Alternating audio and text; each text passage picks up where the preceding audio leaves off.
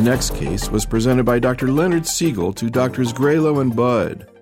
This is a 40-year-old who 5 years ago underwent a right mastectomy and sentinel node sampling for a 1-centimeter poorly differentiated grade 3 invasive ductal carcinoma.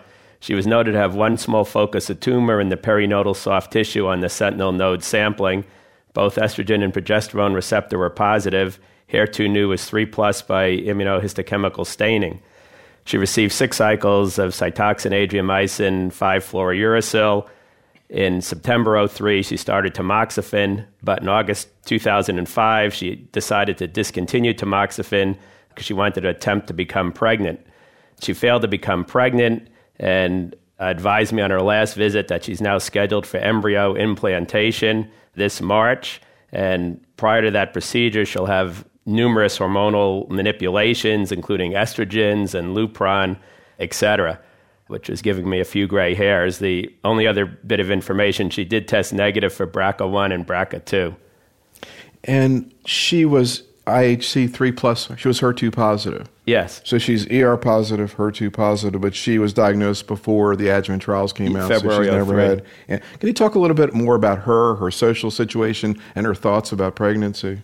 She's a very well put together 40-year-old, actually looks much younger than 40 years. She has a supportive husband who totally supports the pregnancy. He's basically has accompanied her to every visit she's had in the several years that I've known her. They're aware that there might be some risk of the breast cancer recurring, but she's determined to give it a shot. So, Julie, can you talk about the issue first of pregnancy after breast cancer and, what you advise patients about it, and then specifically about, embryo implantation and other strategies and how that might relate to breast cancer? So we're never going to have a randomized trial of pregnancy or not after breast cancer. The data that we have suggests that, once you get out beyond 6 months or so, that there is no increased risk. And obviously, the healthiest women are the ones who get pregnant, and it's very biased in terms of who does get pregnant. But the data out there would suggest that women who do have a pregnancy after breast cancer have longer survival. I think it's biased by it's healthy women who get pregnant. But there's really nothing, once you get outside the peri-pregnancy period of 6 months plus minus, that suggests that you get worse outcomes.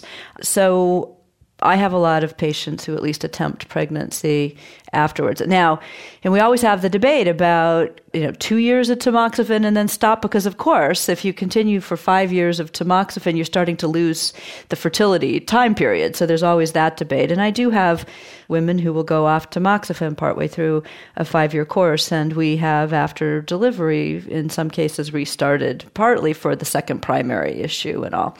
As far as methods of achieving pregnancy, I don't think there's any data on, the embryo implantation and all of these other methods in a post-breast cancer treatment setting.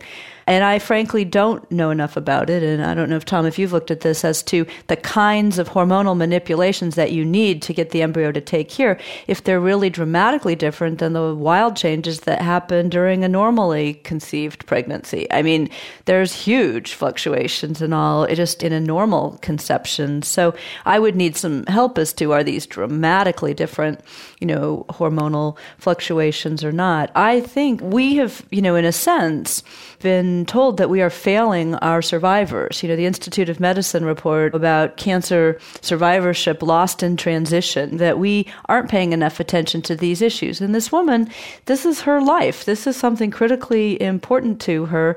And, I think I sometimes talk about adoption and really high-risk women and all.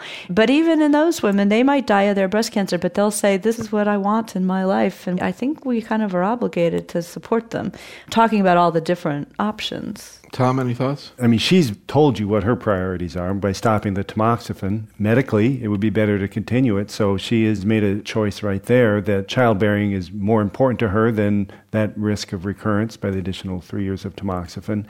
Whether this attempted in vitro fertilization is going to increase her risk, I don't think we know. There are some small trials looking at embryo harvest kind of post-operatively prior to initiation of therapy, very small series in small double digits that indicate, as compared to matched controls, there's no increased risk, but it's not a lot of data.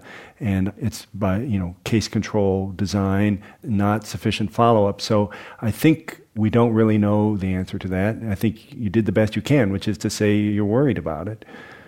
Marianne? I have a couple of patients that have had breast cancer after in vitro fertilization, and I have one in particular who is really hot to get this looked at because she's really very angry that she went through this, then got breast cancer, and feels that that was the cause of her breast cancer. I mean, I don't think there's any studies looking to see how many breast cancer patients we find in people who've had in vitro fertilization or, have gone through the Clomid and all of that. But it worries me because I'm hearing it more and more. I don't know if that's because we're doing it more and more, but this is a young woman. I mean, she's 35. So that's just my thought. What I see much more often is complaints of dyspareunia and vaginal atrophy, urinary tract infections. And what I've been using is E-string, at least in the women who I think are pretty low risk for recurrence. But I would like your thoughts on using vaginal estrogens in these women. I guess if the patient's on tamoxifen, I worry much less about it. And in that case, I think something like E-string is reasonable. We know that tamoxifen works in premenopausal women, so I'm less concerned about it.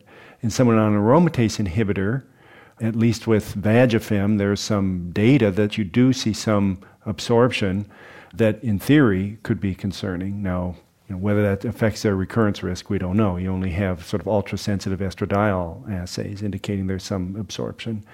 E-string, I believe, is a little bit less than that, but in a patient on an aromatase inhibitor, I try to not do it, but there are some patients who are miserable otherwise. I agree. I think we'd all feel more comfortable if we had a bit more data, but I use vaginal estrogens. I try to use them in the smallest amount that's effective.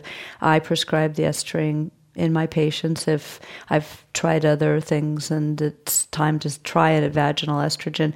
Our gynecologic endocrine person who I talk about this with a lot, and I say, what kind of study should we do, says that the E-string is actually coated with a little bit of extra estrogen on the surface, and then permeated within it has the slow-release estrogen, so that if you really were worried about a little initial spike as it was inserted because of this coating, and in very careful studies where they've drawn blood in women right after they've inserted an E-string and then over a period of time, with very sensitive assays, not the kind of assays we have access to, they can see a little tiny blip in the serum occasionally. But she says if you soak the E-string for like 30 minutes in water before inserting it, you don't see this. Now, this is little data, but if you and your patient were really concerned about that little brief blip as opposed to that kind of chronic effect, you could do that. I don't recommend that. But if a patient's really kind of freaked out about it, but I think really needs it, I'll let them do that. I'm not sure I'm achieving anything. I think this gets to the issue of the pregnancy too, which is, could there be a tiny little real risk? Maybe, but I'm not starting it until I know these women are really being impacted by their vaginal atrophy, and I've tried Replens and, other kinds of non-hormonal things. And so I think we've got to look at the whole patient.